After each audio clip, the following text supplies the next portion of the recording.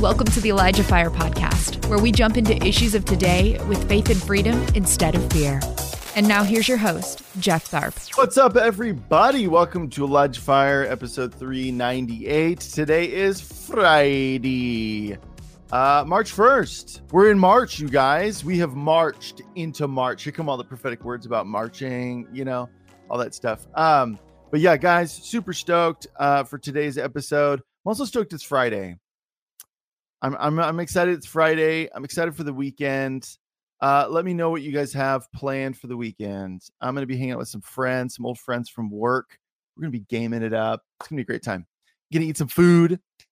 My friend is a really, really talented. He's talented in the culinary world. And so he always makes something really yummy. So he said, I'm cooking. And I was like, yes, sir. I'm not going to fight you on that. So every week, Mariah, who does her podcast, every Friday, she sends out a report showing how ElijahFire is performing in the podcast arena, how Elijah Streams is performing in the podcast arena. And today I had to share this with you guys because it's just wild. I get the email this morning and it says ElijahFire saw a 389% increase in podcast listening. That's 389%. That's wild, you guys. And so she's like, yes, you read that right. 389%. I was like, whoa. Oh my. So super amazing. Big shout out to all you guys on the podcast front lines. Thank you. We really appreciate it. And we're so blessed to have you guys listening in that arena as well. So after the live stream, we take every episode and we convert it into a podcast. And it's there by the next morning. Whatever episode airs that day, by the next morning, it shows up on Apple Podcasts, Spotify, Google Podcast, Podbean. For all you Podbean people, we got like 50 people over there or something. I'm like, dude, you guys are representing the Podbean. So, guys, thank you so much. You guys are awesome. Also, guys, we dig a new freshwater well every 2 days. It is no longer every 3 days. It is every 2 days around the world. Specifically, I guess our main hub would be Uganda, because that's where Show Mercy is. Show Mercy International, amazing organization. Mike and Lori Sally, amazing people. But we've expanded beyond there. We do some stuff stateside with First Nations people, and we've done stuff in Nepal, Ethiopia, and beyond. So, guys, anytime you donate to ElijahStreams.com/donate, that's where a portion of that donation is going to go. So even if you gave $5 and that's all you had, a portion of that $5 went to these water wells. So we're going to play a quick video and then we're going to get going. Jaja Zaina and her great-grandchildren have gone their entire lives without clean water.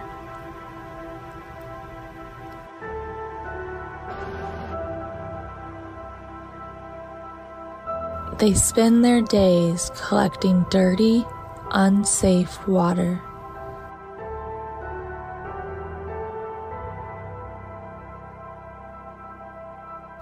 They have been praying for a miracle, and that prayer has been answered. Because of your generosity, a water well has been drilled near Jaja Zaina's home. Would you join us in providing clean water to the people of Uganda?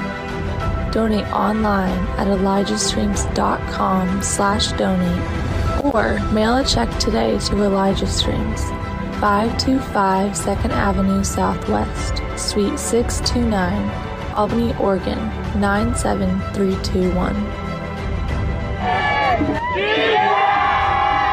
Thank you guys again so much for those donations. I would just ask any of you, if you've been blessed by this show, to prayerfully consider sowing into this show. ElijahStreams.com/donate is how you can do that. And we so appreciate those donations. So without any further ado, guys, if there's anybody, I absolutely love my guest today. We've had his wife, Mandy, on several times. We've had him on several times. We've had them on together. We've had them on separate. He's flying solo today. But if there's anybody that I can think of who is a shining example of what it means to follow Jesus, to love Jesus, to surrender to him, it's this guy. So he's a gifted teacher, Bible teacher, gifted minister. Without any further ado, let's give it up for our guest today, CARSTON Woodhouse. G'day. Okay, mate. How you going? I had to do that for you, you know. Yeah. I'm sure you got that all the time when you lived in America. Never happened, no. Never. Shrimp on the bobby, all that stuff. Oh my gosh. Oh my gosh. Yeah. I'm sorry. All right. Couldn't help it. How are you doing, man? Doing great this morning. It's I've passed through the gates of the weekend. It's in the Saturday morning, so I've had my cup of coffee and little cuddles from the dog and so on. Come on. Haven't had the second coffee yet, so Really? Okay. Do you usually have 2 cups? Are you a 2-cupper kind of person? I like 2 cups, yeah. Yeah. Same. It's a little rough here. I've got a commercial espresso machine at home. So it's super rough. Yeah. Yeah. Super rough. One of these days, I would love to get one of those, like where it's like got an actual like shot pole handle on it. Oh, the lever, yeah. Yeah. That would be cool. Just to say, it's just like one of those things where people see it and they raise their eyebrow and they're like, wow. And I'm like, would you like me to take you on a journey of fantastic coffee? Because I can do Those things are making a comeback too, the old lever machines. Really? They take a bit of skill to use sometimes, depending on how they're designed. Yeah. Well, I remember seeing the movie About a Boy with Hugh Grant. I don't know if you've ever seen that, but he's like this bachelor and he just buys a bunch of stuff. I think he like got famous for writing a jingle or a song or something.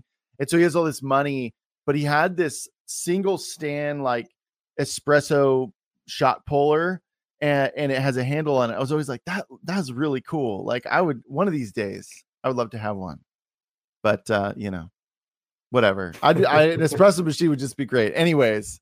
Yeah, man. So, we've been talking the past couple of days just about, what God has been speaking to us. And one of the things that we've both landed on was this idea of a kind of a temperature reading. And that's kind of one of the things that I would like to we're going to be talking about kind of a plethora of things today, but they're all kind of centered around kind of just a temperature read on the body of Christ, temperature read on culture and where the church stands in regards to culture, society as a whole. But one of the things that, we titled this, like, what is Reformation? And that's going to be kind of broad. I mean, we're not necessarily going to, I think I'm more framed it that way because I'm like, okay, some people are going to be curious. They maybe never heard that word before and they clicked on this. So I don't know if you could explain, I'm going to put you on the spot. How would you define Reformation? Because it's not just for the church. We kind of pinpoint, we throw it on the church a lot, and that is happening, but it is happening, I would say, across all of culture and society right now. So how would you describe Reformation to somebody? Totally. So there's no surprise to anyone that there's a lot of things just swirling around in culture and society and the body of Christ at the moment, the spirit really. And it's so many, there's so many pieces in the air at the moment, so many things happening. What I'm not going to do, people go, define this or define that, and they start making lists. So Reformation is marked by this and this and this and this and this and that. And step one, step two, yeah. and it gets dry really quickly, and publish a textbook and put it on a shelf. But I want to talk about 3 words at once because I think they mash together: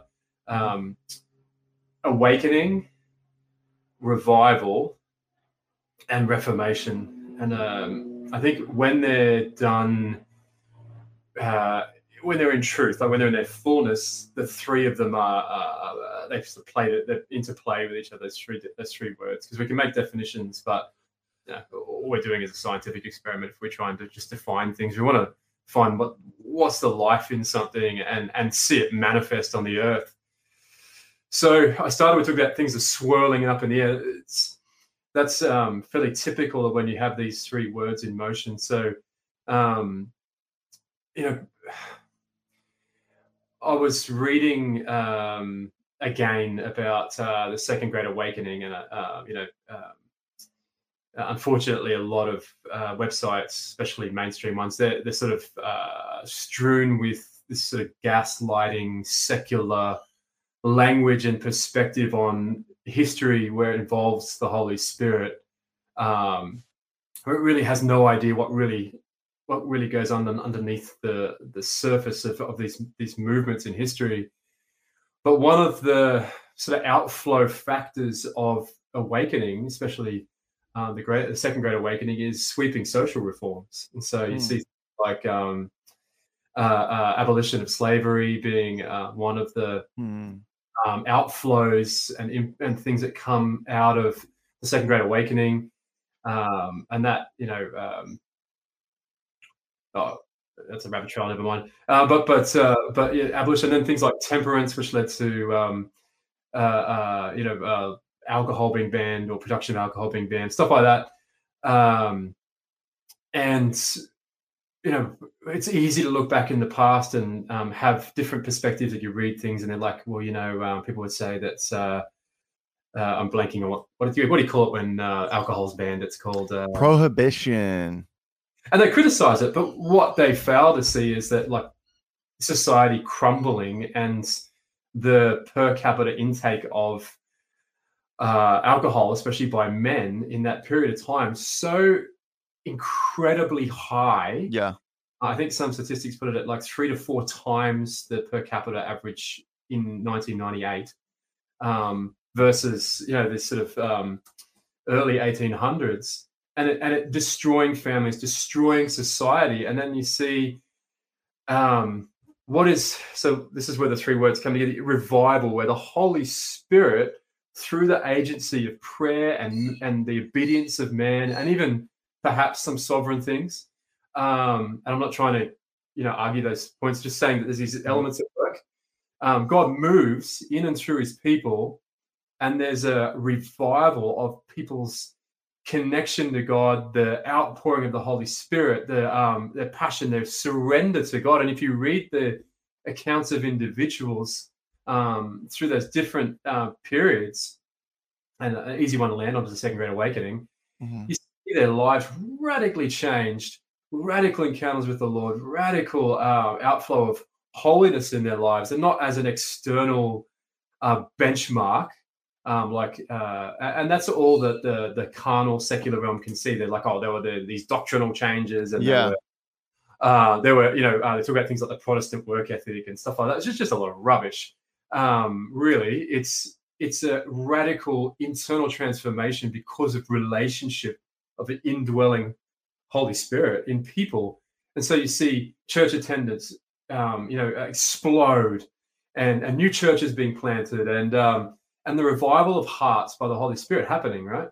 And then as a consequence of that, hopefully, as we partner with it, or as people partner with it, you see a societal and, first of all, like the body of Christ, it lifts. And so there's a revival, there's an awakening that happens within the church itself. And so say people get discipled, they get on fire, they surrender their hearts to the Lord, it spreads. There's growth, there's change, there's renewal within the body of Christ, and that hopefully there's an internal reformation that happens that spreads out into society, and then you get societal reform, you get things changed, and it's not just people going around saying we want to change this, we want to change that, but there's a heart of compassion addresses the misalignment with heaven that's happening on the earth, and that looks like justice. Yeah. And so, we start with what is reformation. It's not just somebody going around pointing their finger at all the administrative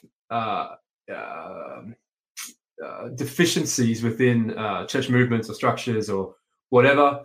It's not even necessarily first and foremost doctrinal reform or doctrinal returning to the gospel, even though it definitely, but that's a consequence of revival. There's a move of God. There's a Holy Spirit moving in the hearts of people and man, and that brings all those other things. It brings truth. It brings hearts on fire that move into evangelism, that move into holy lives that are surrendered, that move into a contagious fire that spreads within the body of Christ, that sees people awaken, that sees people in dead religion, or even compromise, sees them restored, sees truth, where they see the face of God, they see the Holy Spirit, those things are restored and renewed.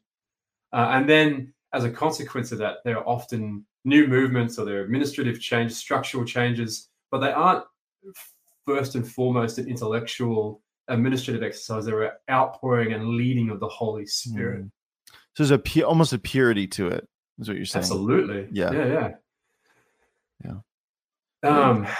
We were talking, Jeff and I were talking, we were really excited about, some of the things that we felt floating around in the spirit. And what we're talking about, one thing I went, and looked at, Jeff, I was reminded of, is in 1588, the English Navy defeated the Spanish Armada.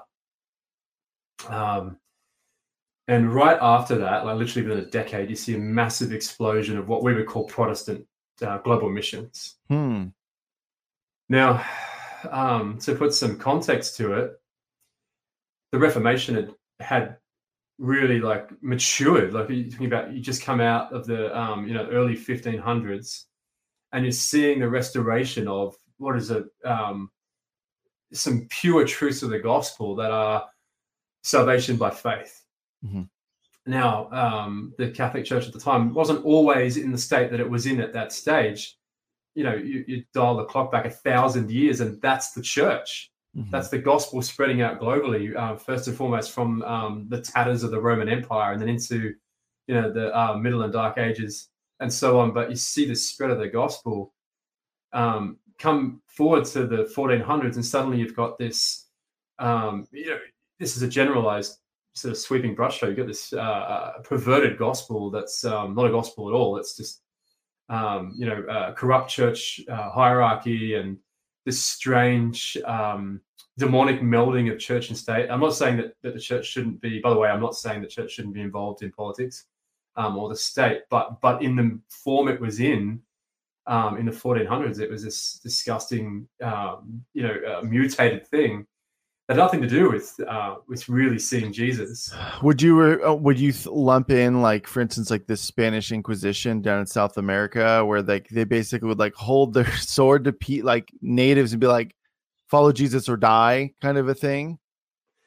Yeah, and I'm not an expert on the Inquisitors and all that sort of stuff like that. So the Conquistadors and the Inquisition and stuff like that. Yeah. So I can't speak to that one directly. Okay. But certainly, if you're behaving like that, then that's not consistent with the gospel, is it? Right. Whereas you see Protestant missions were very different, creature, and then you see the persecution of people like the Hussites and those trying to translate the Bible into English, and then moving into the Reformation, and you see a restoration of the gospel and access to the scriptures, salvation by faith. But not only do you see everyone talks about Martin Luther and the change in doctrine per se, but if you look at the time and you read what people were doing and experiencing, it was revival, and and people's hearts were coming on fire because they're being restored to relationship with God, and they're being led by the Holy Spirit. And it's some of the most amazing things. The Anabaptists, my heroes, like absolutely giving their lives. Like there was in Germany and other places in Europe, there was a law passed that if someone became an Anabaptist, they would be strangled to death. Like, jeez. And there are personal letters I've read, that were written between families where a husband had been strangled to death, and the wife's writing to the children saying, "If we die, we've just followed in the footsteps of the prophets, and don't be ashamed of us, be proud of us, and have a relationship with Christ." Basically, like. So we see this amazing thing, and there's these people like Zwingli and others. There's this mass church planting and this revival, and it leads to things like the Moravians. There's this global change and this global awakening, this global spreading of the gospel and a restoring of the message that's never changed. Yeah. So how do you feel, CARSTON, about what we're seeing now? Because something that I've said, I think that there's a lot of, we can throw on like these big ideas like revival and reformation and lots of other things. And there's almost this like trepidation to actually even fully acknowledge that it's here, because you don't want to be like, oh, what if it's not, but something that I've been saying, and I said it yesterday on the show as well, but that I do believe that we've been in very clear signs of reformation within the last 4 years, especially, definitely when COVID hit, a lot of turbulence, if I could use that word, and I'm sure there could be an argument made, oh, it actually was happening sooner than that. But I think, these things become to be apparent once we're looking back, and the more distance is put between you and certain dates, suddenly you're like, okay, actually, it actually happened around then. But anyways, I would say last 4 years, I could see we were in a clear sign, because I've been hearing talks about Reformation, and not even just Reformation within the church, societal Reformation. If you talk about the different mountains of society, I think that it's not lost on people that point blindly at any of those 7 mountains, and you'll be like, okay, yeah, we can identify areas that need to be reformed, things that need to be reevaluated. But what it's sounding like to you, CARSTON, before I let you answer what I was going to say about, how does this apply to today? I would say, and I completely forgot what I was going to say. I had to say that other thing, and then I forgot what I was going to say. Hold on. It's coming back, CARSTON. Yes. Reformation. Yeah. It'll come back to me. I'm sure it will. If it's important, it'll come back to me. But how does this apply to today? Like we're talking about Reformation, so this is, I guess it's kind of implied that we're referring to today, that like there is Reformation is happening today. But what does that look like? How are you seeing that play out in the church? I guess is where it would probably start first. But yeah. Well, first of all, you're in Reformation. Like if you're listening, you're in Reformation whether you like it or not. Like you're already there. It's already been happening. You're in awakening. You're in revival. It's happening. It's all those three swirling around together. And one of the things historically I've noticed is before these awakening and Reformation eras, like these events, these movements happen, there's pressure. Before you see the massive global missions of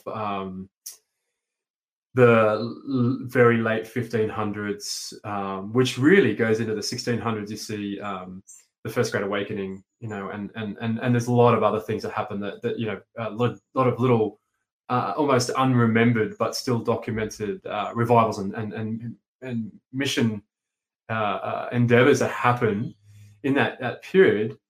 But it's on the back of about 150 years of intense persecution against the scriptures being translated into English, against Protestantism, against Baptists, against all these movements, of these awakening Protestants that are being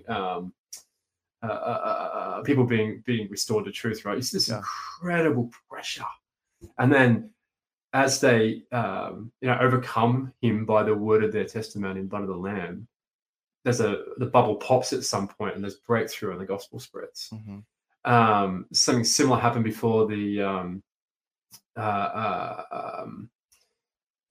revivals of the 1800s. At the beginning of the 1800s, there were universities that, not that long after the First Great Awakening, not so many decades, you've got universities mocking the gospel. Major American and British universities were openly mocking the gospel. Which were originally founded on...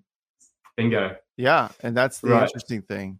And without going off on a rabbit trail, I've noticed that wherever there used to be revival and religion moves in, where there's just the flesh and there's dead doctrine, dead works, I feel like that's where the place the enemy likes to land. Yeah. The place of the Reformation happened in Germany, and then it becomes the campground of Nazism and the persecution of the Jews and Christians, by the way. If you read, make no mistake, Nazism and communism are hats that the spirit of Antichrist wears. They're characterized by a degradation of human life and the persecution of the Gospels.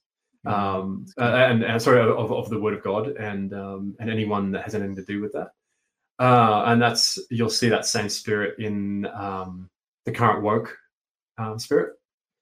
So there's pressure, right? There's pressure. Massive revivals happen after all that pressure happens. You see the Second Great Awakening. You've got the prayer revival of 1856, 1857. So many things, and it almost gets like momentum and catapults into the end of the 19th century and into the beginning of the early 20th century. There's so many movements coming off the back of people like Maria Woodworth-Etter. Then you get into the 20th century and you got Billy Sunday, you got the Voice of Healing movement. You got amazing global evangelical efforts happening through so many people from the Word of Faith, the early Word of Faith movement. And this is the time of Smith Wigglesworth, and just so many others.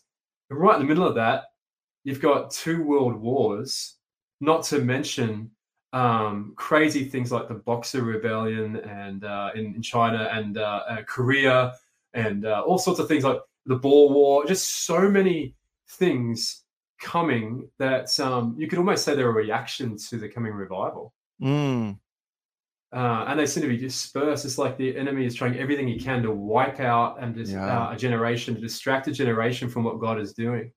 Wow. You said to me in our conversations prior to this, something that's it's so insightful. Like you said, like the devil doesn't really have. It's easy to look at what's happening in the world and say, what the devil's doing, and say, oh, that's the thing. But I agree with what you said, that the devil's not. He's not the one initiating things on the earth. God is moving, but the devil, to use my own language, is just a very early adopter. It's like, oh my gosh, this is what's happening on the earth. Yep. Very early brings a counterfeit and an anti-it to destroy, distract, steal, whatever he can do to bring the counterfeit. And the example we used was identity. I've watched a revelation of identity really come to the fore in the body of Christ. Really since the early 2010s. And what's the very thing the enemy very quickly comes up with? Identity. So homosexuality, transgender, all sorts of other junk that swirls around that, confusion. Yeah, even just shallow things like, I am a lover of cookies. Like that is your identity, and it's a very shallow thing. I know that's a really elementary example, kind of funny, but we see that a lot now where everyone's like, this is who I am, this is what I'm about. These are all here's all my stuff. And I'm like, can I argue that? Can I push back on that a little bit? That maybe all your stuff is not what your identity is. Like all the things. Yeah. So. And we've lost our fathers. Yeah.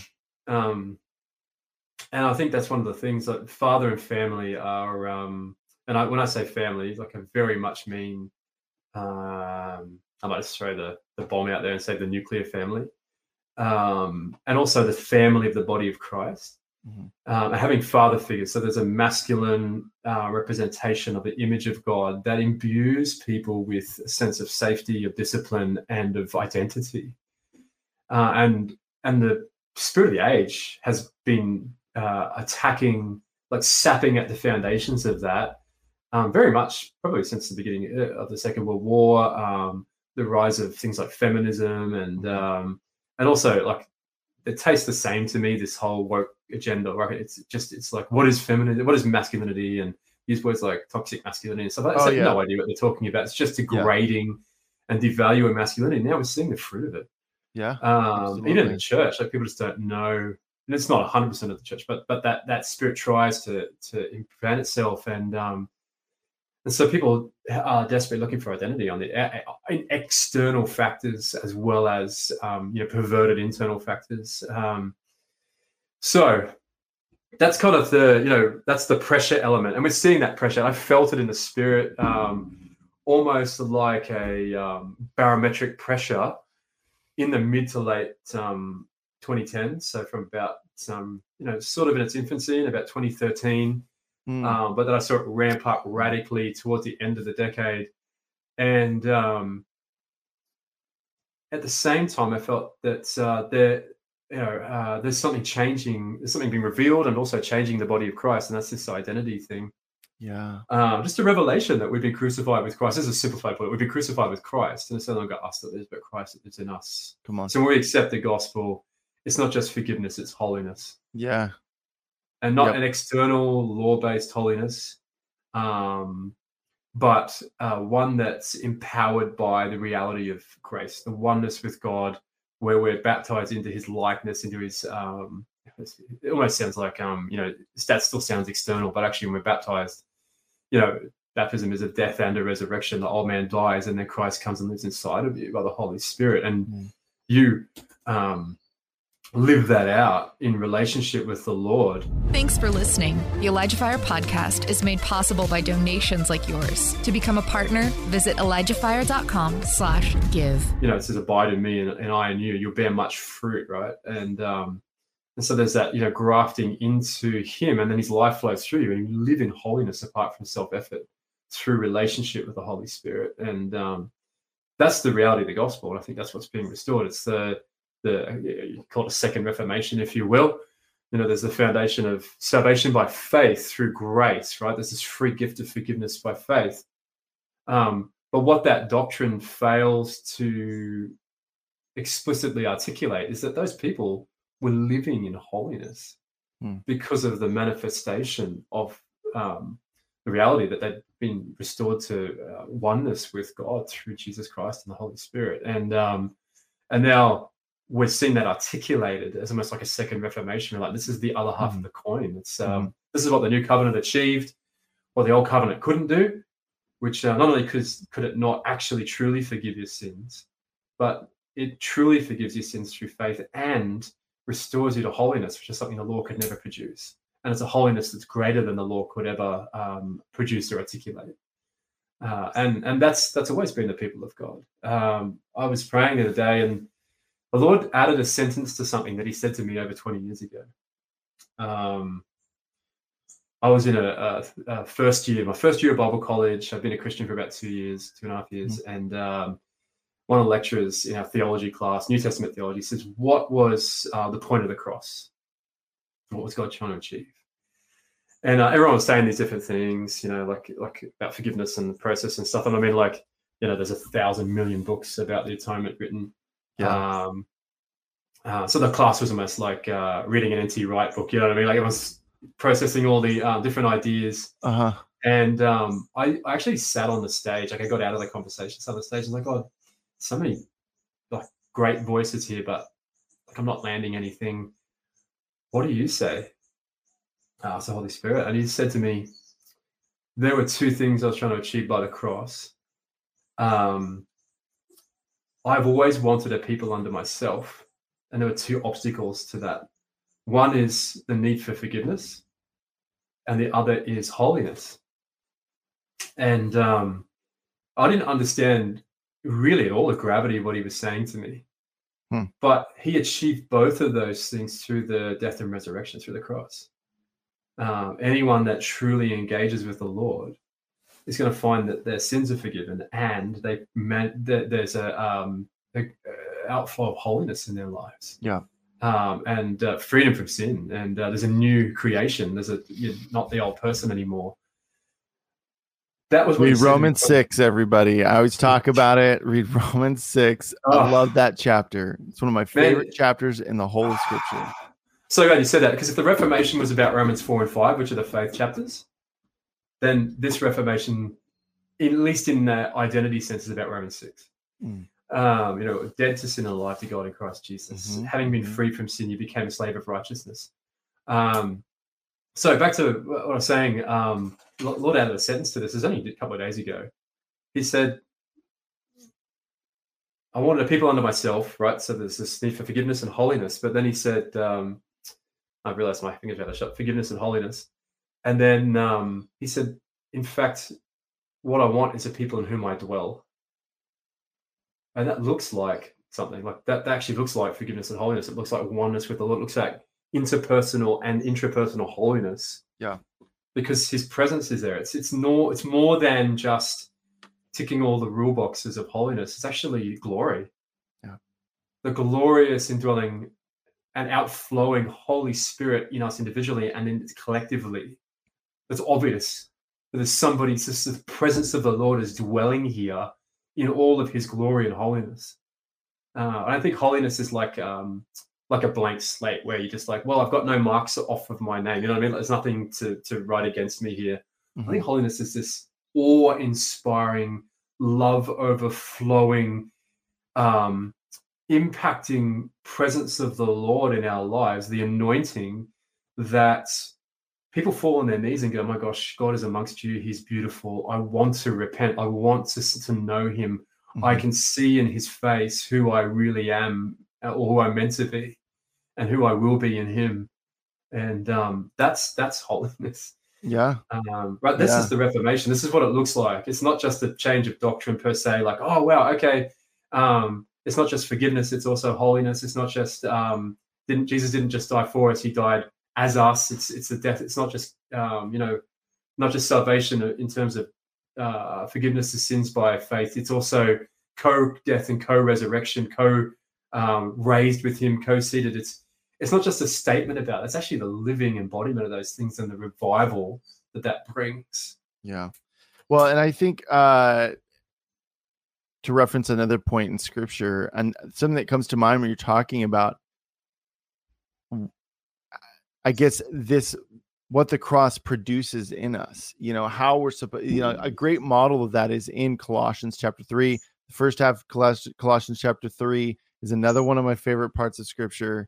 But he basically, Paul, it's that well-known portion where he's talking about, because Christ has reconciled us to himself, there's no longer Gentile or Jew, circumcised or uncircumcised, slave or free, all of that. And he says, so from 12 to 17, I'm just going to read it because it's great. Do it, man. It says, therefore, because of this reality that there's no longer any delineation between Jew, Gentile, slave, free, therefore, as God's chosen people, holy and dearly loved, clothe yourselves with compassion, kindness, humility, gentleness, and patience. Bear with each other and forgive one another. If any of you has a grievance against someone, forgive as the Lord forgave you. And over all these virtues put on love, which binds them all together with perfect unity.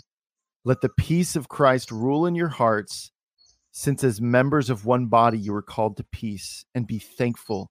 Let the message of Christ dwell among you richly, as you teach and admonish one another with all wisdom through psalms, hymns, and songs from the Spirit, singing to God with gratitude in your hearts. And whatever you do, whether in word or deed, do it all in the name of the Lord Jesus, giving thanks to God the Father through him. So that alone right there, those 5 verses, however much that is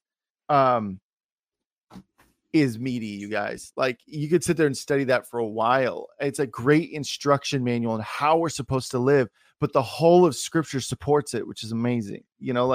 Okay, well, what does it mean to love? Okay, like we can dive deeper into that. Or what does it mean to admonish one another? What does it mean to uplift one another? What does it mean to sing songs and hymns of praise to God through the Spirit? What does that mean? Well, the whole of scripture supports that, and so it's one of those, I just love that whole passage.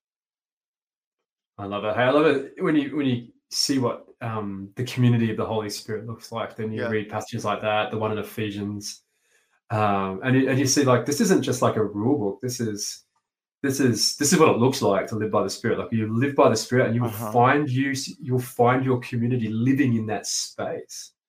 That's what it's always looked like historically. Always.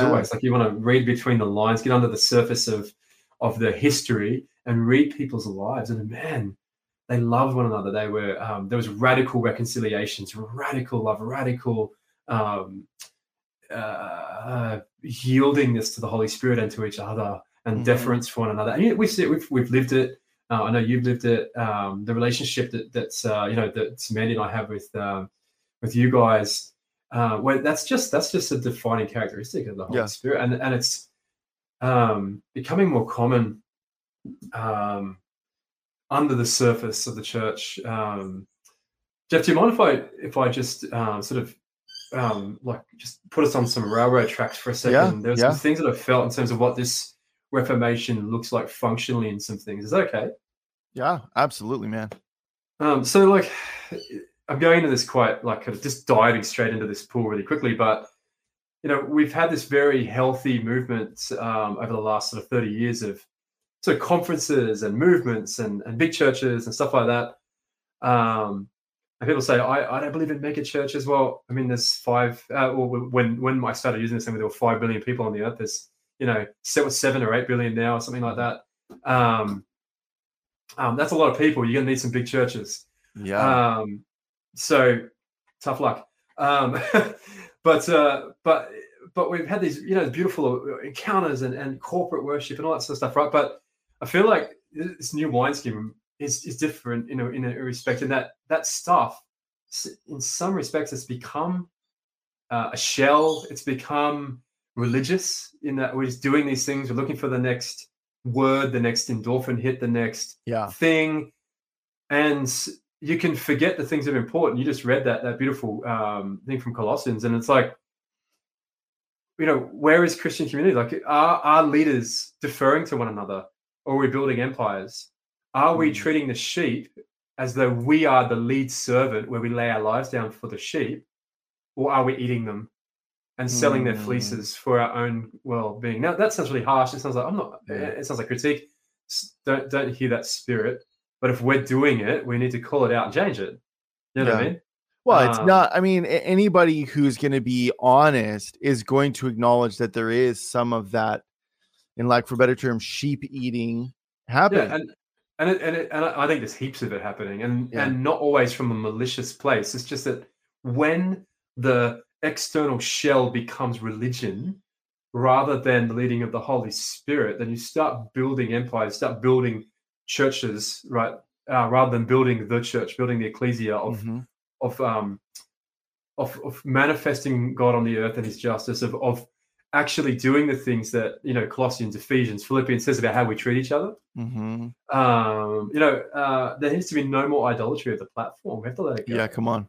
It's got to be gone. And being willing to yield our reputations, being willing to be risk averse. That's a whole. When we prophesy, and that's a whole other thing. Probably I won't go there just yet, but I just won't go there today. There needs to be like collective strategy on how to address the earth rather than just protecting your movement.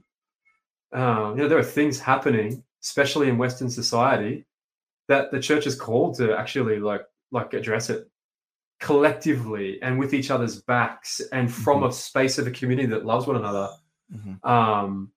And without that foundation of us actually, as leaders, giving our lives for the sheep and building community where we are humble and open-hearted with them, we don't stand a chance, because the world, the spirit of the age will bite and bite hard. Like it's gaslighting, it's attacking. It uses words like bigot. It uses words like conservative. It uses words like old-fashioned, irrelevant, right? They're all just gaslighting terms. It's nothing to do with truth. But if you don't have that sense of open-hearted community and you're just building your empire, you won't have the wherewithal to be able to stand against those things if you're too busy protecting your reputation, your public platform, and your empire. And it's coming to a head. There's too much pressure in the spirit now. This is the breaking point. This is the Spanish Armada. This is the point where there's so much pressure. There's so much barometric in the pressure that the storm has to break. There has to be change. There's so much injustice happening on the earth. There's so much abortion. There's so much innocent blood being shed. Yeah. There's so much robbery of the scroll of destiny that's intended for the generation through the perversion of their identity, that the bowls in heaven have to tip. There's got to be a change, right? There's got to be some shift. There's so much faffing about with conferences and movements and stuff like that aren't producing what God desires.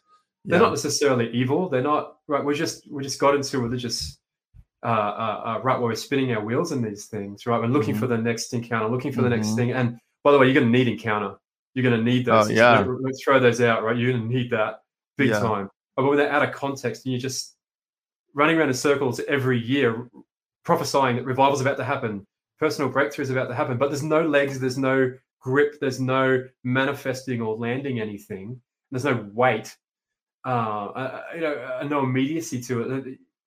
All you're doing is it's just hope, but hope that's constantly deferred. It detaches itself from what's happening in reality.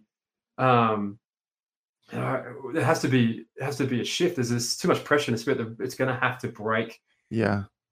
Well, and just if I may, really quick, I think that the purpose of a conference should be to take what you've gathered and then focus it into advancing the kingdom, because there is legitimate impartation happening at conferences, legitimate deliverance, legitimate healing, all those things, but they're unto something. And that's what God purposes to it. It's not just like, okay, now go hide until the next conference where all of you guys come together again. Okay, now go back and hide.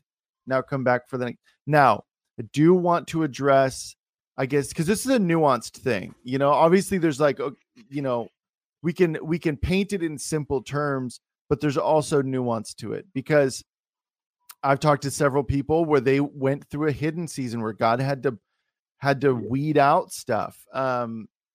A good example is Julie Lopez, who we've had on our show. She was an ex-witch. God hid her away for 10 years because God had to get stuff out. It didn't mean that she didn't do some ministry, but in terms of really going out there was that nature of being hidden. But CARSTON, I'm with you. Like, I think that we can, in our efforts to try and be like, I wonder if it's also our efforts to try and make revival happen, where we're like, let's push this out and let's do a conference and let's hype it up, and then like, it doesn't, like, revival, so long as we get out of the way and we yield to the Spirit, is going to happen. Like, I believe that is an inevitability, so long as we partner with the Lord and allow him to lead it, versus us being like,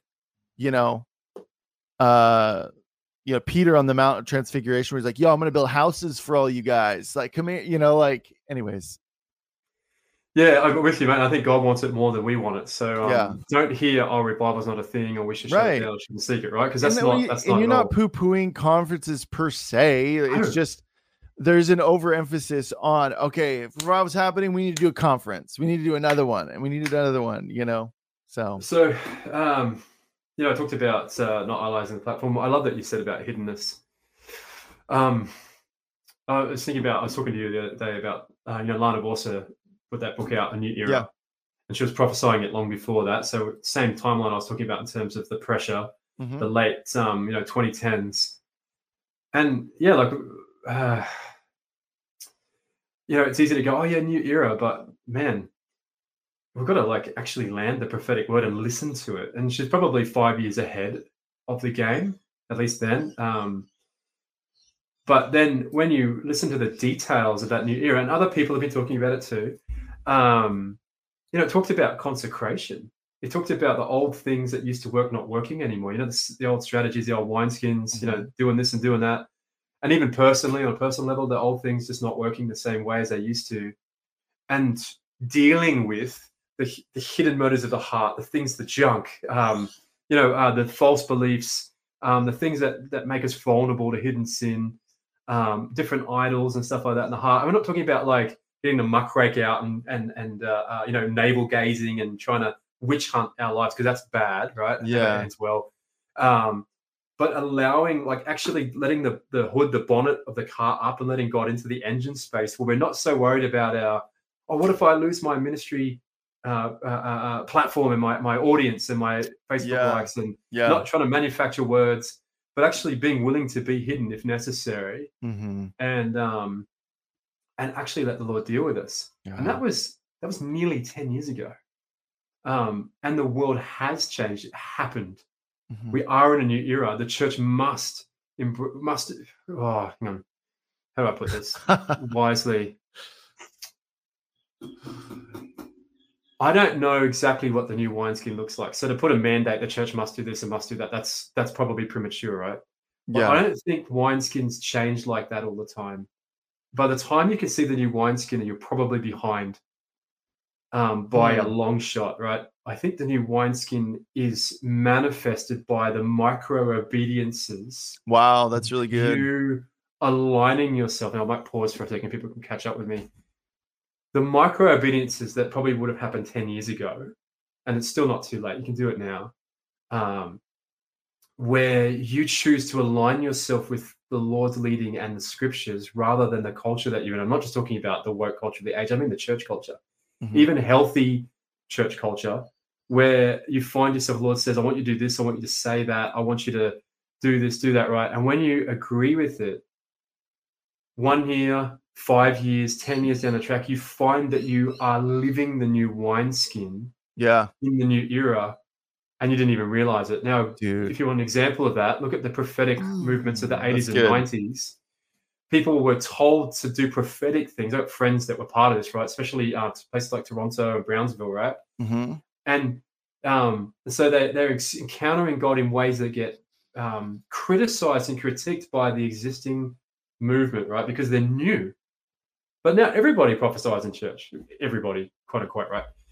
It's mainstream, right? It's the new wineskin, it was, but it's changed the church. It was a reformation, right? If you're in it, whether you realize it or not, if you agree to the micro obediences of the day by day, if you change your ministry structure when God tells you to, when you pull back from the cavalier nature of trying to build a certain empire, and you say, I feel the Lord, you agree with the Lord, I feel like he's saying, I need you to pull back from all the stuff you're doing, to a certain extent or to a great extent, because I want you to deal with this or love your people or spend more time with them. When you agree with those things, in 5 years, you find that you and your ministry and your community you are the wineskin. The new wineskin rule. It's just happened because you're following the Lord. And I think that's actually really encouraging, CARSTON, to a lot of people who are maybe like, oh, I don't want to miss because I think if you have that pure heart posture before the Lord, even with your flaws, where you're quick to repent, you're quick to whoopsie, and right the ship. But if you're in that, you have that pure heart posture before the Lord, and your heart is to please him, your heart is to be obedient, your heart is to honor him, it's gonna happen. But it's when we resist, when you're digging your heels in, or you're like, no, I don't, but what about me? I need this thing because cling to your idols, cling to your reputation, cling to your methodology, hide things in your heart, right? Yeah, dude. Man, and not to pick on Lana, she's just a really good example of someone that prophesied it, but there are others as well. But this new era that has been prophesied since, very openly, at the very least, since 2015. And I'm sure it was probably earlier. I just didn't hear it, right? But there were markers that God's dealing with stuff and that if you don't deal with it, it's going to be revealed. Well, look at the last 3 years. The number of major Christian leaders who've either thankfully admitted their sins and dealt with it, or it's been exposed. And God's given them time. Given them time to get right. So much time. Because he's so merciful. He's so good. And he's not out there to smash us. I think, what's his name? He was embezzling funds. He's a revivalist, TV evangelist. There's a couple that come.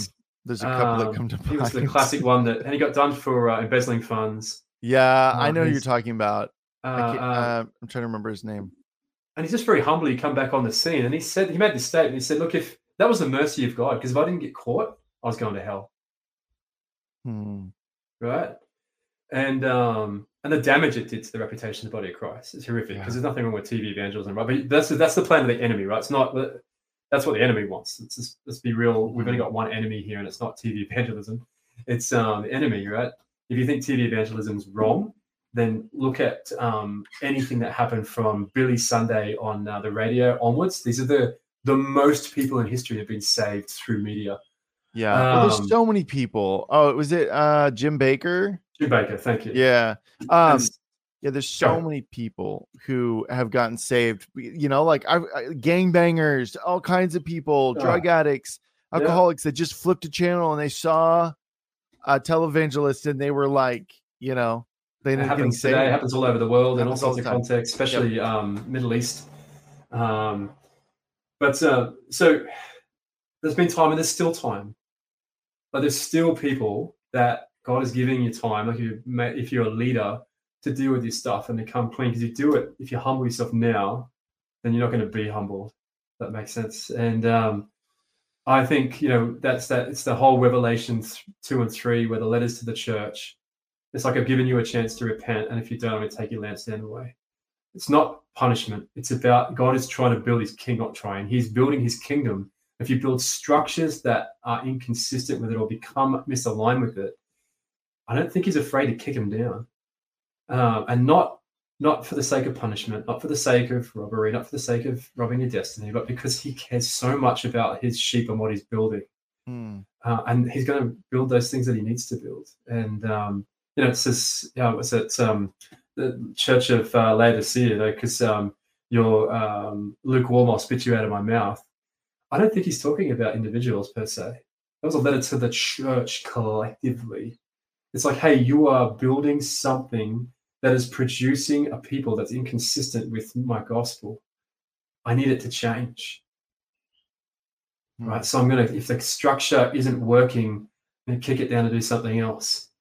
And I think we've seen that time and time again through history. So I think that's where we're at there. There's time to repent. And for some people, that time may run out. And restoration, amen. There's a difference. That's not falling from grace. Falling from grace is when you walk away from the gospel and go towards law, and you refuse the grace of God. So we've misused that statement, right? It's become a figure of speech rather than the scripture. And those people hopefully restored, man. I've seen some restored ministers. They're so humble. That's beautiful. And the fruit they bear is so precious. All right. The Lord began to speak to me, especially around 2019, 2020. And he began to speak to me. He said, dates, right? This is the atmosphere. We're going to take, the barometric pressure and the temperature in the spirit.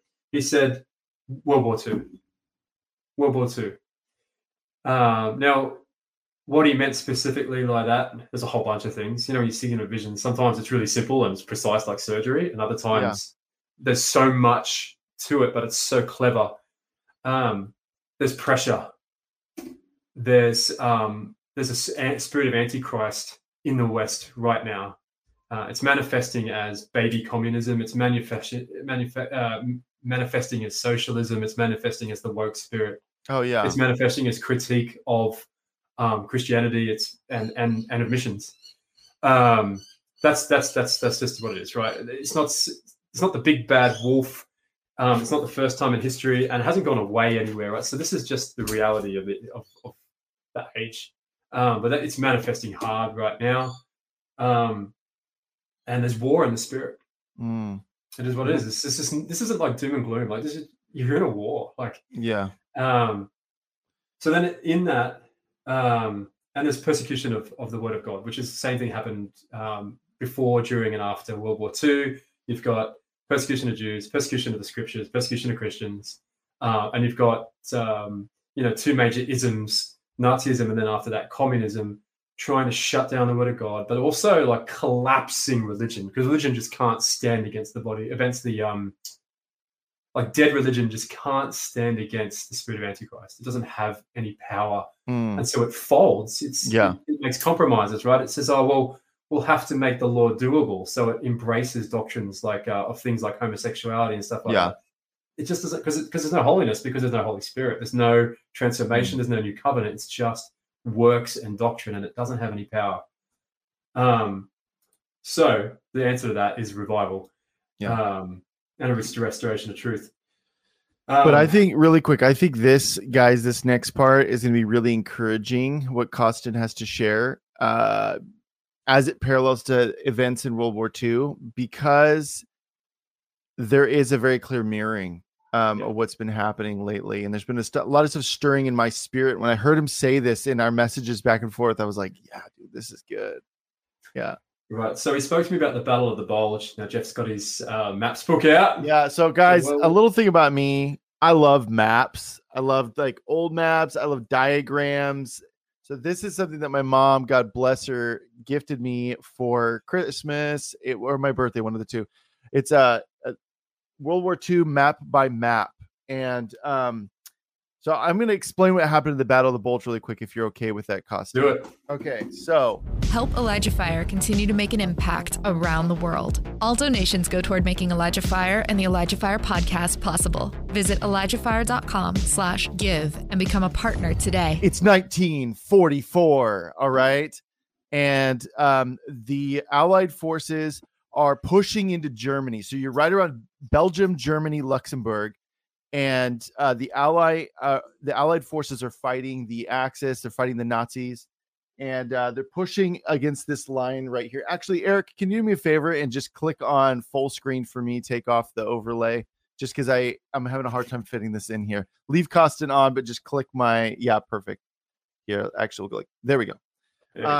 Okay, so you've got, this is the German line right here. And so Hitler goes, dude, we need to break up, because they've been facing a lot of pressure from the Allied forces. And he's like, we need to break up the Allied line, or we need to just like blaze on through, and we got to push towards the coast of Belgium. That's what we got to do.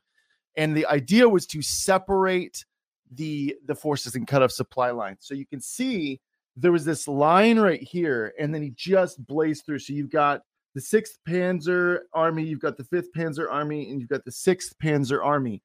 And these guys up here and those guys down there were not as successful in pushing, but the 5th Panzer Division was, and they just blazed through and created this kind of this bulge right here. And so that's where a lot of media started calling this at the time the Battle of the Bulge. But Hitler overextended himself. So that was the thing, is he was like pushing hard and fast. And he was like, it required a lot of precision, and it required a lot, and it just ultimately failed because he pushed too hard and too fast. And as a result, the terrain was the terrain ended up working against the Nazis. They started getting bogged down. And as you can see right here, this big bulge like that actually allowed the Allied forces to squash down on them as a result of that. So that's kind of setting the stage. Eric, go ahead and bring CARSTON back on. And we'll dive into this. Okay, awesome. So that is what happened during the Battle of the Bulge. Obviously, the Allied forces ended up being a huge initially. See, here's the thing, and this is another detail, because I think this plays into what you're about to share, CARSTON. The reason why it was successful initially, because Hitler pushed so hard against the Allies, they weren't ready for it. They got caught off guard, and that's why he was actually able to push in like that, because it caught them largely by surprise. So, yeah, that's so perfect, Jeff. Well done. You set it up for a win. So, go back to the mid 2010s. And we've got this Battle of the Bulge, right? We've got the churches advancing. We're seeing amazing evangelism. We're seeing the prophetic. We're seeing real favor in society, almost turnaround in culture. Like, Australia, I was a bit surprised at times. Probably shouldn't be, but how Christianity was invading, or Christians, that the kingdom was invading mainstream media, invading culture, there was a lot of people getting saved, a lot of successful big church movements that were really, really healthy, right? And then the Battle of the Bulge, and it's the woke spirit. The enemy hit the church so hard with homosexuality, hit it so hard with transgender, hit it so hard with this anti-conservatism woke attack of gaslighting that it shell-shocked much of the church, and people weren't ready for it. And then on top of that, you've got COVID as well, and all the gaslighty garbage and media, massive takeover of media by the left. And make no mistake, that has happened. They're bought and paid for, both in my country and in yours, according to the flesh. And even the conquest of the political mountain by the left. Make no mistake, it's the Battle of the Bulge, and the enemy was looking to cut the body of Christ off from its supply line and to bring division. And in short term, he succeeded, but he spread himself too thin. Now, in 2017, God spoke to me and said, there's going to be a whole bunch of Isaac Newtons turning into Albert Einstein. Now, what I'm talking about, Isaac Newton had, the 4 laws of thermodynamics, but the whole, the law this the whole every action has an equal and opposite reaction. So Newtonian physics, but then there was a higher revelation available to Newtonian physics, and that's the law of relativity. And so, not going to get into that, but my point is, God said to me, there are things that people think they know, and they have an element of functional truth to them. We're going to bring a higher revelation to them, and one of them was homosexuality. And I had no idea what I was prophesying. The Lord just spoke that to me, right? And then my dog's going a bit crazy. Excuse me. He's bearing witness, Costin. He's bearing witness to what you're talking about. So I didn't know what that meant, but now I do, at least to an extent. There were all this just uncertainty around homosexuality, not necessarily that was right or wrong. Anyone that listened to the Holy Spirit and the scriptures knew it was wrong, but we didn't know how. And there was all this talk about, are people born that way? What happens? You have to just live with the temptation if you get saved. Right. Blah, blah, blah. And then I watched as God poured out revelation about new creation for a decade and a half, where I had already been watching that, but really grabbing a hold of it, realizing, hey, it's actually the enemy has overextended himself by pushing this demonic doctrine forward. He's revealed the reality that when you get saved, you're born again, and that's not who you are. Yeah. Not only that, but so the Holy Spirit spoke to me, and I realized this is contentious for some people, but he said, not born that way. Just said it to me. Straight. It was one day I was talking to God about something, and all of a sudden he just goes, not born that way. I was like, whoa. Just out of very strongly and clearly. So that's not even a point that you need to argue, because you get born again. And so holiness as a whole is a fruit, of the new creation. It just is, whether it's that or some other sin or some other temptation. And you don't have to live in the torment of constant temptation in an area, because it's no longer a part of who you are. It's purely external stimuli by the demonic broadcast of the enemy. But you can, and people are living free. Dude. Yeah, we bring people on our show that share about that, and one of the things that is, I just think that that's a whole nother story. I'll save it for another time. I know people are like, oh, but I'll save it for another time because I don't want to derail you, Costin. So that's just one of the multifaceted, this whole woke thing. The enemy's opened himself up. There was almost an impenetrable line there in this whole woke line. But then when the enemy made a dash for the body of Christ and tried to run in the last 4 years, I would say, where you really saw that was, I would say, the blitzkrieg that Hitler engaged within the last 4 years of just trying to blaze through, overextending himself. And really quick, Costin, I want to say, what made me so excited about this when you and I were talking about this, and then you said Battle of the Bulge, and I was like, Hitler overextended himself. Like I knew, because I'm aware of World War II history. It's something I study, and a couple of days prior to our conversation, I had a thought where I was like looking at all this stuff happening, just things that show up on my feed, and I was like, I had this thought, and I said, Satan has overextended himself. He's overplayed his hand. And then when you said the Battle of the Bulge, I was like, Battle of the Bulge. And so I would wager, sorry, man. I just got to say this. Please. I would wager we've seen other Battle of the Bulge things throughout history, not just in World War II. So, boom. Yeah. Yes. When the English beat off the invasion of the Spanish Armada, it was something like 30 ships against 150 ships. And if you read history about the defeat of the Spanish Armada, they say God blew and they were defeated. That's a quote, like a historical quote. God blew and they defeated because the wind blew the Spanish Armada north into the head of Scotland, and the weather defeated them. Well, something similar happened in the Battle of Britain. So you've got these things, and you've got people like Rees Howells, who I'll talk about in a second, and their whole company of the Bible College of Wales praying. In fact, the whole nation, the whole empire of the UK praying for a change in the war, right? And it happened. There's so many miracles. The fog that happened. It's all this stuff, right? we've seen it in history over and over again where people pray and there's a shift, impossible shift, right?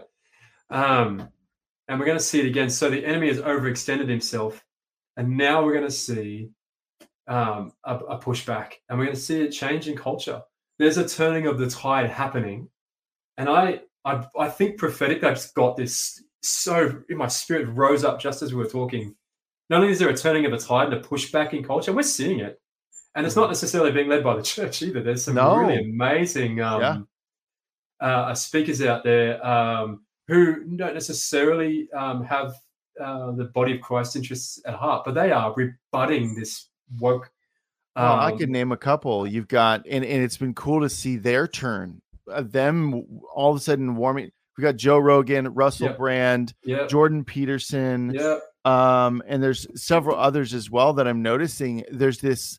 All of a sudden, there's beginning to entertain the idea of Jesus, and when originally they used to mock it, they used to be. It's really cool, man. Really cool. And they're pushing back against the whole trans thing hard, and they're unarguable against arguments because it's just truth. It just stands. So we're seeing a pushback, but the thing I got excited about is what happened after that D-Day, and we're going to see a generation, metaphorically, invade Europe.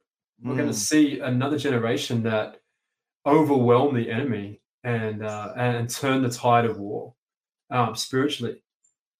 Now, I don't know what it's going to look like for the body of Christ in terms of structural. I don't know yet. I don't know what the next, but I think we're going to see a Jehu generation. They're going to throw Jezebel from the rafters. Yeah, dude. Where she's gaslit, where she's intimidated the body of Christ. I think she's going to see her thrown down by a generation. I saw a vision. I can't remember what year it is. I think 2018. And I saw two visions particularly. One was the wheel of a car, and all the and the hubcap and all the lug nuts on it. It had 5 lug nuts on the wheel. We say lug nuts in America? Yeah, we say lug nuts. Yeah, cool. And they were loose. And you know how when you put your wheels back on the car, you can't just nail. To make a star pattern. Yeah, you've got to go back and forward and gradually put all 5 down. And the Lord said that's the 5-fold or the ascension gifts. You know, apostle, prophet, pastor, teacher, evangelist. He said I am restoring them to the place where they bring honor to one another, and they function in their fullness within the body of Christ. I'm putting the wheels back on the church. Now he said that, and then the vision shifted, and this is the one that's relevant to this Reformation. Is we're going to see a generation invade the mountains of influence. Now, I was standing on a field, and in the background was this mountain range. It didn't necessarily have 7 mountains or anything else, just a mountain range, right? And the mountain range was real, but then on the mountain range were these little cartoon houses and little cartoon castles. They're kind of spread out all over this mountain range, right? Like stickers almost. And on each of these little houses and each of these little castles was a little flag sticking up. Now, some of them had good flags like kingdom values and stuff like that. Some of them had the gay rainbow thing. Some of them had evil, pride, different things, right? These different demonic flags sticking up where the enemy had abortion, stuff like that. And as I'm looking at this, these young people, and I say young, I mean specifically they were sort of 19 to like maybe late 30s. And they were running past me sort of one by one. There'd be a group of them, but they wouldn't be together. They'd be sort of spread out as individuals, just running past, hundreds of them maybe. And they were running into the mountain range. And at a certain point, they would disappear into the hills. Not like I lost track of, if you watch somebody run in the distance, at a certain point, they disappear. But these guys would, while I was still watching, they would suddenly like disappear, and they'd actually gone into the mountain or into the hill. And then a young man ran past my left side, and I yelled out, and I said, I actually yelled out in the spirit. I didn't open my mouth. What are you guys doing? Who are you? And he turned around and looked me right in the face. And he had so much hope and fire in his eyes. And he said, we're going to take the mountains. And he's like, you could feel the anointing. You could feel the heart of the Lord in it. And he had a leather bag around his waist. And inside that bag, I could see he had wisdom, and a sword. Hmm. And I went and I sort of stood there stunned, and I was watching, looking at him in the spirit. And I could see the wisdom and the sword, and there were so many thoughts that I had, and maybe there were questions brewing. But it's like he couldn't stay to talk. He's like in the spirit. It's like he like communicated to me that he's got to go. And he turned around, he ran off into the mountains, and the morale was so high. That is this generation. Like, I'm seeing it now. I saw it. That was gosh, it's so long ago. It feels like yesterday, 2017. It was 7 years ago. That's happening. What we're seeing a generation of, and it's not too late for people like myself that are over 40, but running into the mountains, the spheres of influence, to take them. Mm-hmm. And we've got wisdom and a sword. And I saw as they did it, I was looking at the mountain range again, and you see those little castles and the little houses. And what would happen is, in the spirit, I could see invisibly that a group of these young people would enter into one of those houses or castles, almost like a raid. Like you bang the door and you run in there with your weapons, right? And then the little thing would shake. The little castle or the little house, it would shake. And then as I watched it shake, there was a battle going on inside, and the little flag that was there, it would go do do do do do, and it would shrink back down into the castle. Mm-hmm. And then you hear, and another little flag, a kingdom flag, would come up. Nice. The Lord spoke to me in the same ear and said, Christian media has been this corny, kind of criticized as irrelevant. Don't even get me started. Jeff's I speak to Jeff's bite my tongue. Now, right? Yeah. And rightfully so, right? He said that's what it's felt like. It's not necessarily true, but that's what it's felt like. He said, but the age is coming where it's coming into its own.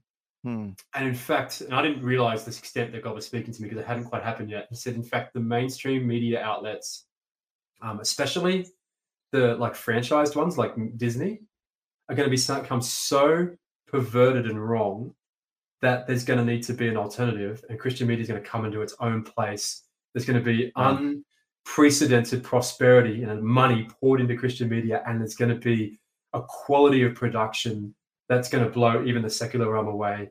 And I've watched it happen. Yeah. Wow.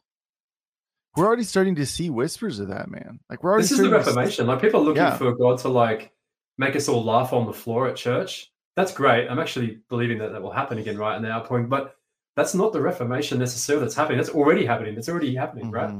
People are having awesome encounters, and so they should keep having conferences, keep having encounters, right? But the Reformation that's happening is things like ministers changing from building their empires to actually being humble with their people and serving them again, which is not a new thing, right? It's just restoration, a realignment to heaven. It's looking like Christian media. It's looking like taking the mountains of influence, right? Yeah. And having actual kingdom articulation filled with the Holy Spirit, where you can disassemble the sort of and apply the Hegelian dialectic to disassemble the lies of the woke spirit in the marketplace. This is the pushback. This is the post Battle of the Bulge, where the line of the enemy is overextended and the kingdom pushes back. Yeah. You're going to see a change in culture. Well, and one of the things that actually ended up pushing them back during the Battle of the Bulge was that the weather cleared. So that, it was super snowy and all of that. The weather began to clear, and it allowed, one of the ways was it allowed Allied aircraft to come in and start just bombarding their tanks, bombarding their lines of, and so what I would translate that to is prayer. Absolutely. And I just I know people we're on the ball here, Jeff, because that's where I'm going next. So it is? No way. Yeah, that's absolutely. Awesome. Come on. Oh yeah. And I think too, faith is one of those things where, well, okay, let's talk about prayer first, and then I'll say that other thing. I'm going to make a note, and then because I'm getting ahead of myself. I'm excited. This is exciting. So we're going to see a shift in politics too, and I don't just mean a quote unquote conservative pushback. I mean actual, real kingdom-filled people in that sphere, pushing back against this agenda, standing for justice, being fearless, being able to articulate themselves, and it's happening. There are some circuit breakers at the moment. People like Tucker Carlson, just to name a sort of obvious one. Yeah. Even gosh, Elon Musk talking about the pushback against Disney. Like, that's a big deal. Like, he's calling these things out. You know, and I could say, well, where was the church? Who cares? Like, let's not criticize. Let's just get on with it. Yeah. God is using people with resources. There's a lot of Cyruses out there right now. Absolutely. And a lot of them are going to get saved or already getting saved, but as you mentioned. Yeah. So prayer. So to say what happened in these pressure moments, like the Battle of the Bulge, like or Battle of Britain is a better example, but like the Spanish Armada, like it's time for prayer. And anyone that's read Rees Howell's Intercessor, if you haven't read it, read it because you're in it. In the spirit, we're in World War II. It just is what it is. I'm not trying to sound dramatic. We're just in an era transition in the epoch that we're in, and it's time to shift things in prayer. If we're gonna have a conference that goes for 2 weeks, why can't we have hours of prayer? Yeah. The Bible College of Wales, at certain times, they would pray for 3 hours a day. That's wild. For 3 years. That's wild. They would pray until they got breakthrough. The Argentinian revival, man, the Bible College in I think it's Chaco, they prayed day and night for days, and the Holy Spirit poured out. They were weeping on the floor. They stopped classes, and it's not the first time this has happened. There's been many other Bible colleges, quote unquote, in history. It's time to shift something. We don't actually believe that prayer works. Get into it and shift it. I'm going to say something a bit dangerous here. You're in a very dangerous election cycle in America. Yeah, I don't mean dangerous like oh, who's going to win? Dangerous. Okay. When Trump lost the last election, before it happened, the Lord spoke to me and He showed me a tidal wave of unholiness. Right? Tidal wave of unholiness that was standing at the edge of America, and He said, if the left wins, that will collapse over America. And I watched it happen. Right? And people were arguing about, is Trump a good guy and stuff like that. Yeah, have fun, mate. All you're doing is judging in the flesh. So yeah, that's good. You're on the wrong battlefield. That's not the issue. It's what God was doing. And before that, I saw like God bashing religious spirits that were popping their head up, all that sort of stuff. But there was a tidal wave of unholiness, tidal wave of ungodliness, waiting, just this tidal wave of darkness. Right? And He said to me that it's not a sure thing that Trump will win. People are arguing about this, arguing about that. Will he win? And one of the few people that called it out was Lana Borsa. And she's like, all I see is knives and daggers, but we need to actually pray for this election because it's not a sure thing. And we didn't. And we got the consequence of that, right? Yeah. So we saw the wave of unholiness and corruption, right?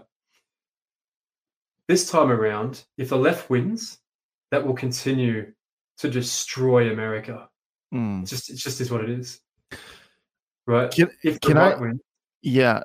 Go ahead. Sorry. If the right wins, the left is going to go crazy, and you're going to have violence and all sorts of stuff, right? So you're in a really dangerous situation. And if you don't pray, there's no third option. I'm not talking about a third option as in a third option is who can be elected. There's also, who knows what could happen in the next few months, right? Who knows who could be running? Things could change, right? But you're in a precarious situation. We need God to move. Yeah. We need some real prayer. Stop stuffing about and having, this movement and that movement. We've got to pray.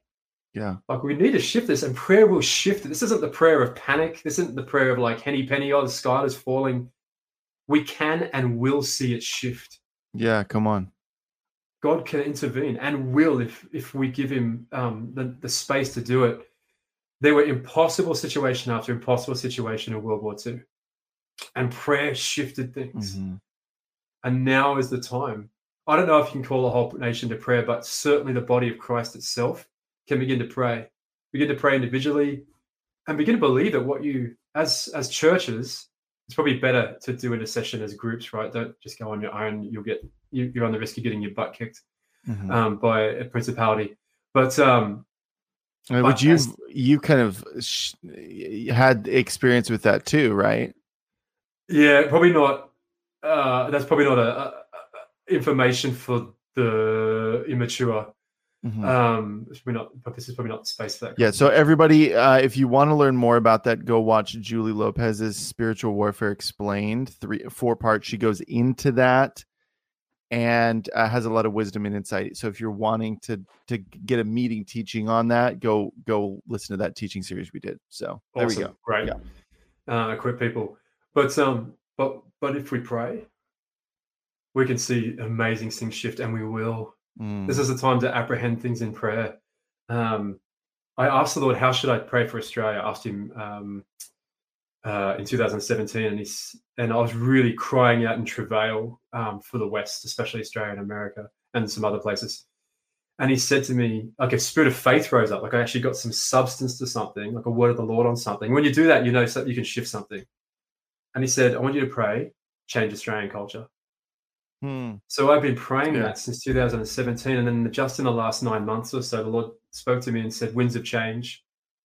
I had somebody, they said it from the platform, and immediately they said the line, winds of change. Immediately, God put his finger on it and said, that's what I'm talking about. I want you to pray that. So I've been praying every day. Thank you for the winds of change in Australia. Yeah. Thank you for the winds of change in government. And I just mean politics. I mean the whole governance sphere of our society. Thank you for the winds of change in media. Thank you for the winds of change in culture.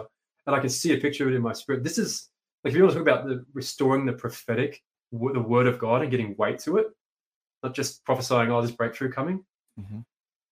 When you can get the word of the Lord like that, then you can begin to pray it prophetically, where you can grab a hold of it and begin to manifest it on the earth. So when you begin to pray for America, pray for Australia, pray for the West, pray for the body of Christ, pray for breakthrough, when the Lord speaks into it and gives you something you can grab a hold of, you can begin to say, okay, thank you, God, for in my case, the winds of change in Australia. Thank you for the winds of change in culture. And I can feel things shifting, and it's manifesting. There are people invading the mountains of culture in the West, in Australia and America and other places in the West. There are plenty of places I haven't mentioned that it's definitely happening I think as a manifestation of what God wants through my prayers and of course the prayers of millions of other saints. But it's happening. We have to pray. We got to pray with faith and believe that we'll shift something, and we will. This is the time. This is a historical epoch in history, and we're going to pray, and things are going to shift. It's time. This is the Reese Howells time, So I want to share, CARSTON, you talking about this, like a tidal wave of unholiness. The Lord brought back to mind an actual vision I had the night before. I was actually on election night in 2020, and I completely forgot about it. I shared it in like one of our first episodes of ElijahFire, I think.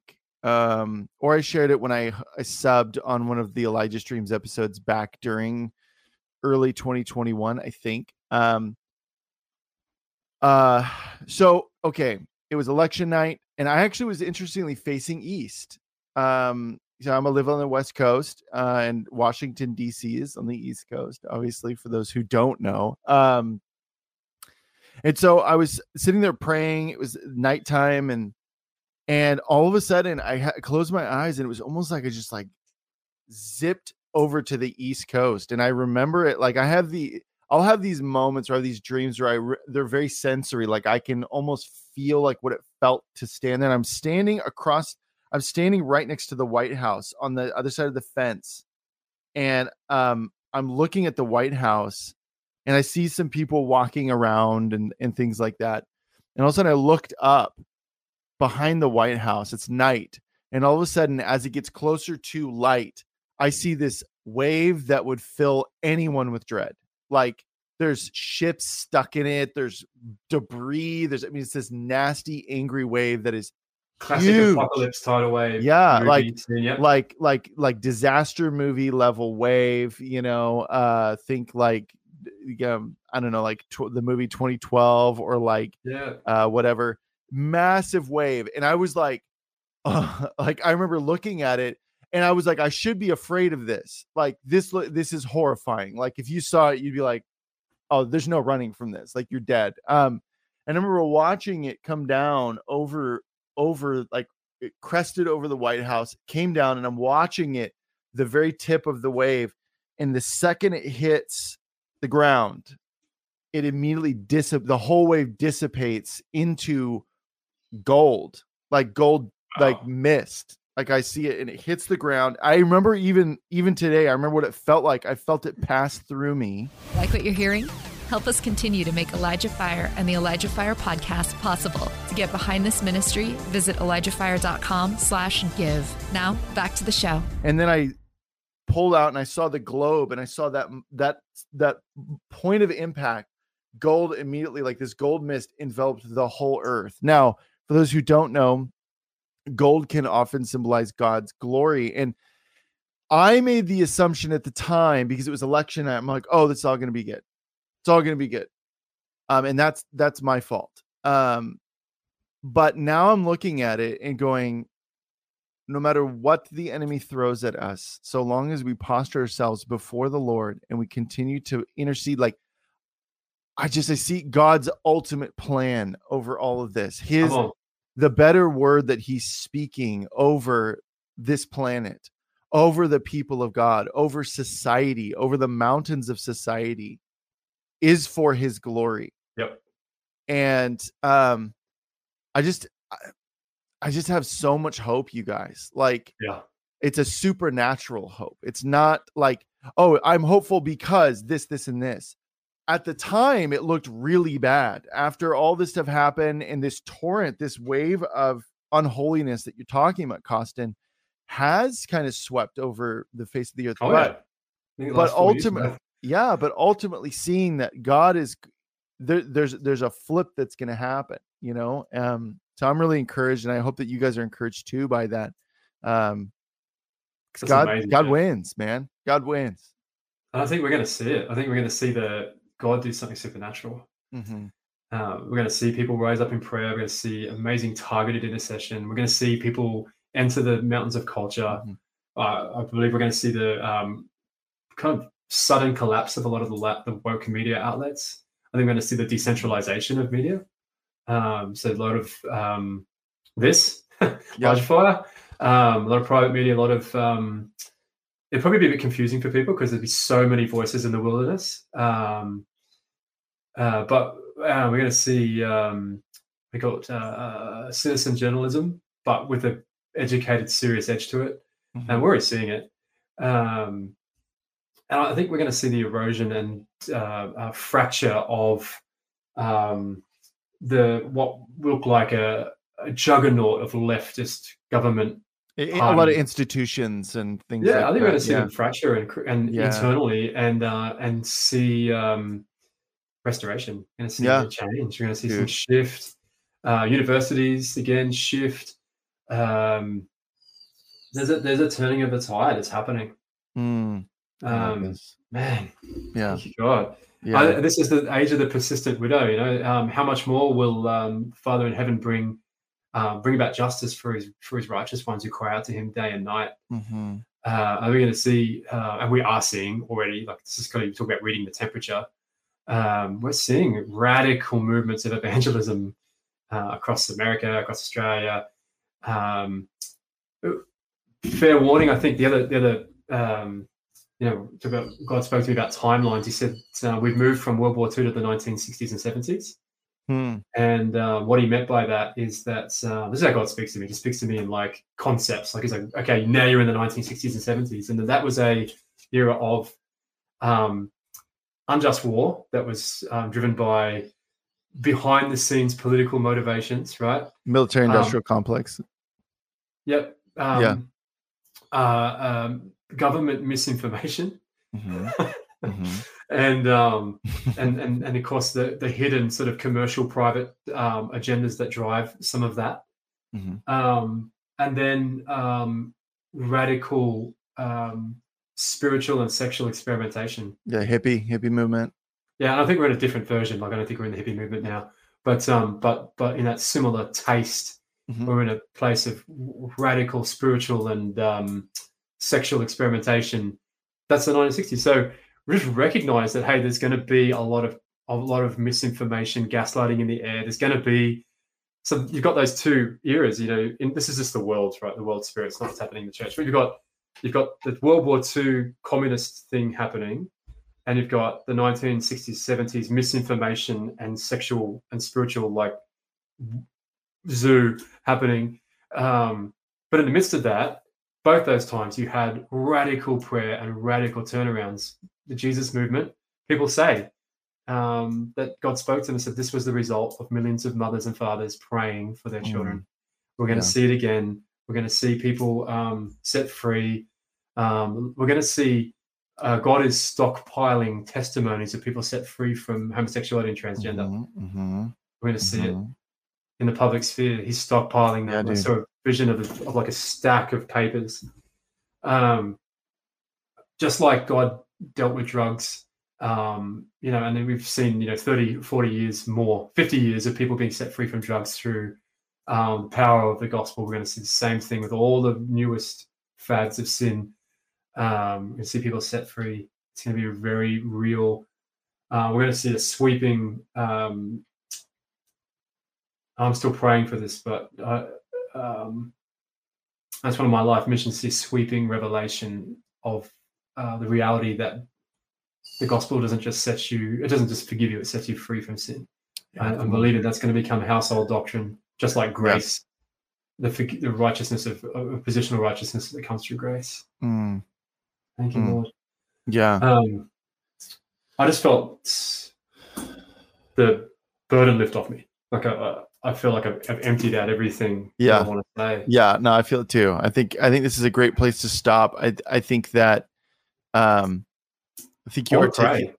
Yeah, no, please do. I'll let you wrap up and summarize first. Yeah, no, I just I got nothing else. I don't feel like I'm supposed to add anything else. So yeah, go ahead and pray. Just as I go to pray, someone said it in our world recently about the bowls of the prayers of the saints that you see in Revelation. Yeah. And when they tip, I think it's time for the judgments of God. I'm not talking about wrath or the end of the age. I'm talking about the judgments of God on certain things on the earth that need to change. I think it's time for the bowls to tip, and it's the prayers of the saints are a great deal of that weight. I think it's happening. I think it's time, and I think we're going to see some prayer happen that's going to shift these things. We're going to see people go into those realms, those spheres of influence, and see them shift. I think we are going to see an outpouring of the Holy Spirit like never before within our churches as well. Father,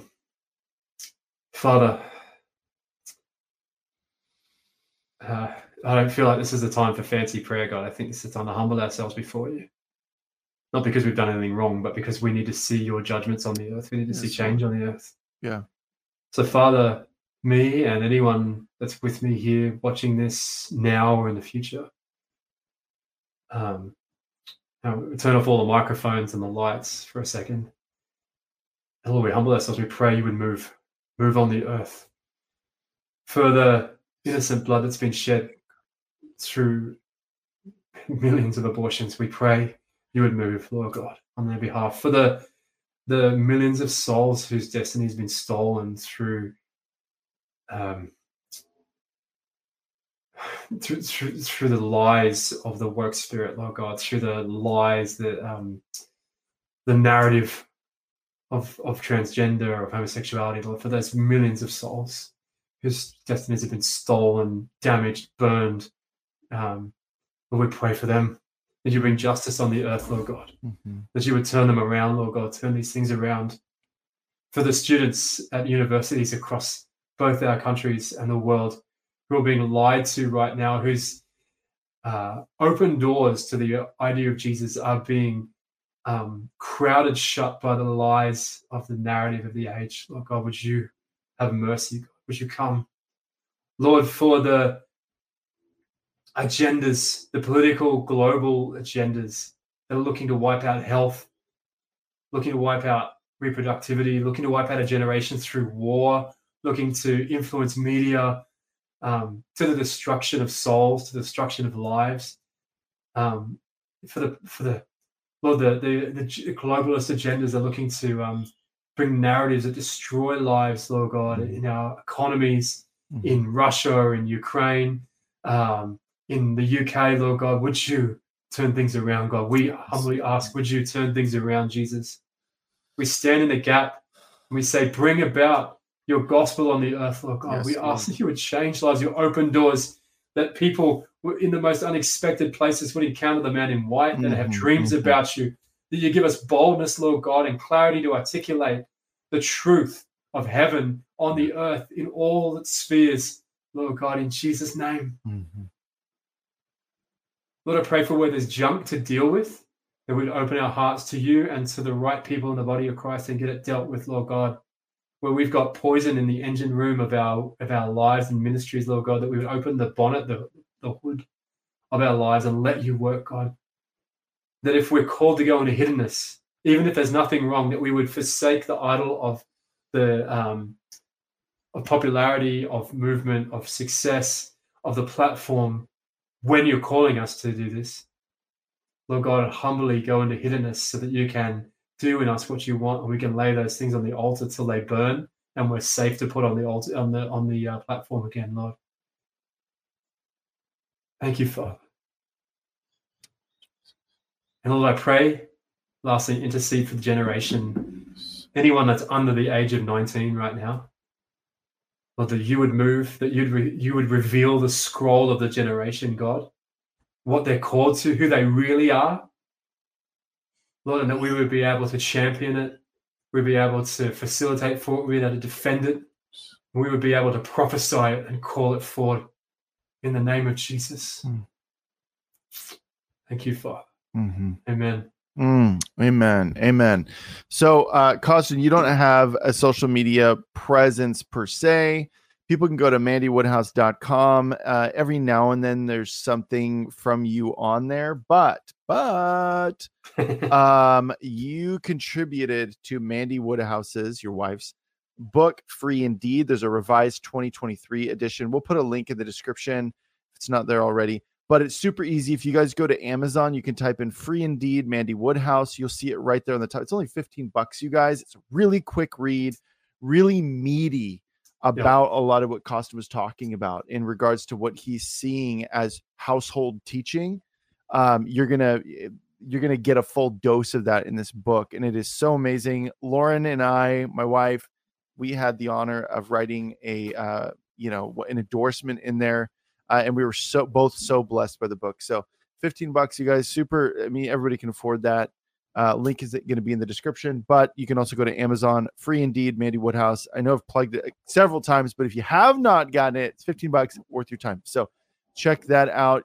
CARSTON wrote, you wrote a chapter in there, but it's a good meaty chapter. Romans 7, yeah, super good. So, dude, thank you so much. This was awesome. I loved this.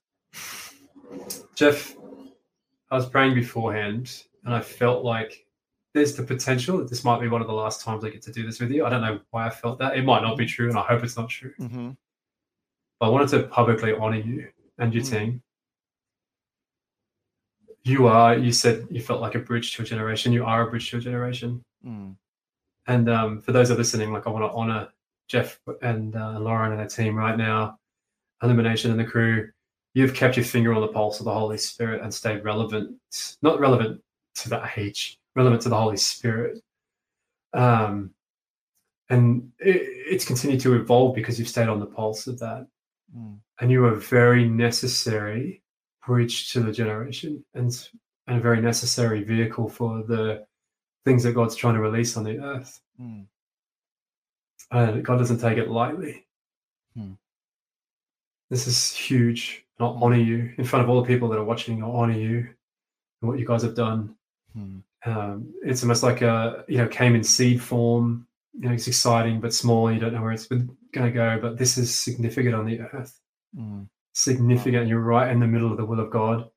We talked about, if you just obey in the micro obediences, you'll find yourself in the middle of the new wineskin when the time comes, and you've done that. People are externally observing the rise of Christian media. You're already there because you're obedient. Thank you.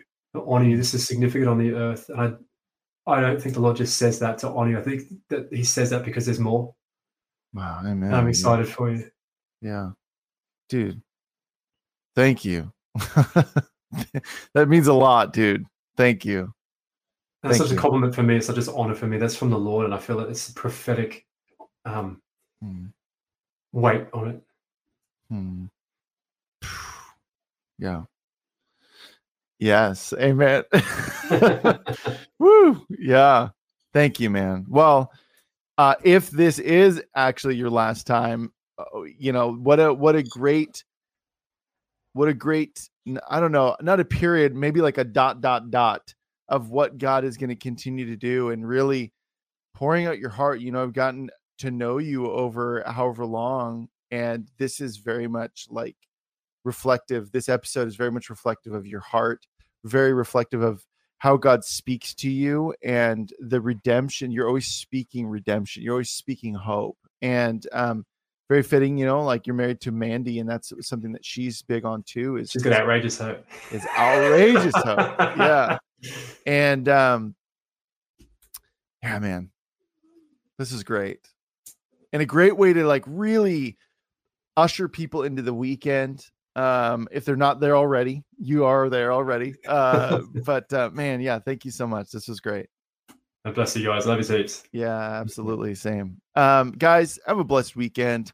Tune in on Monday. We've got Ben Pauling, but he's joined by his brother Samuel Pauling, and they're both filmmakers. And you guys may be well aware, some of you aren't.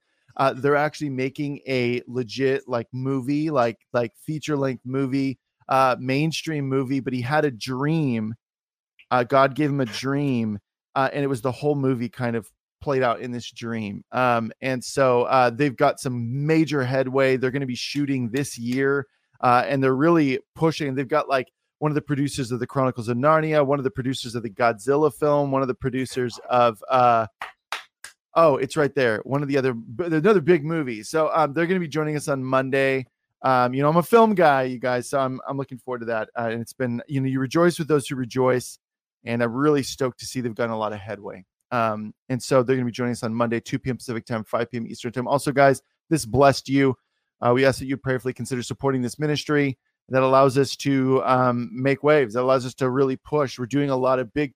I really feel like ElijahFire is now the Allied offensive after the Nazis pushed into the Battle of the Bulge. I really feel like we're in that. Yeah.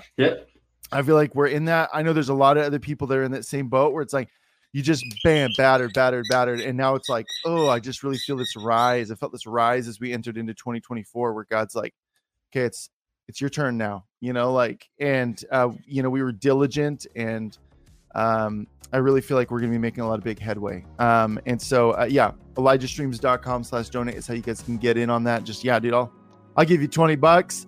And you get the double whammy. You support this ministry and also the wells, a new freshwater well every 2 days. Every 2 days, you guys, we're digging a freshwater well. That is wild. And that number is going to go down to every day. I'm just prophesying that now. I really believe that. So guys, we're so grateful for all of your support. You guys are so generous. God bless you guys. We'll see you on Monday with Ben and Samuel Pauling at 2 p.m. Pacific time, 5 p.m. Eastern time. Okay, bye. This has been ElijahFire. Thanks for listening. For more episodes like this, you can check out the ElijahFire podcast on ElijahFire.com, on Apple, Spotify, or wherever you get your podcasts. You can watch us live every weekday at 2 p.m. Pacific time on YouTube, Rumble, Twitch, and Facebook. ElijahFire is presented by Elijah Streams and is part of Elijah List Ministries. Go to ElijahFire.com/give for more info on how you can donate today.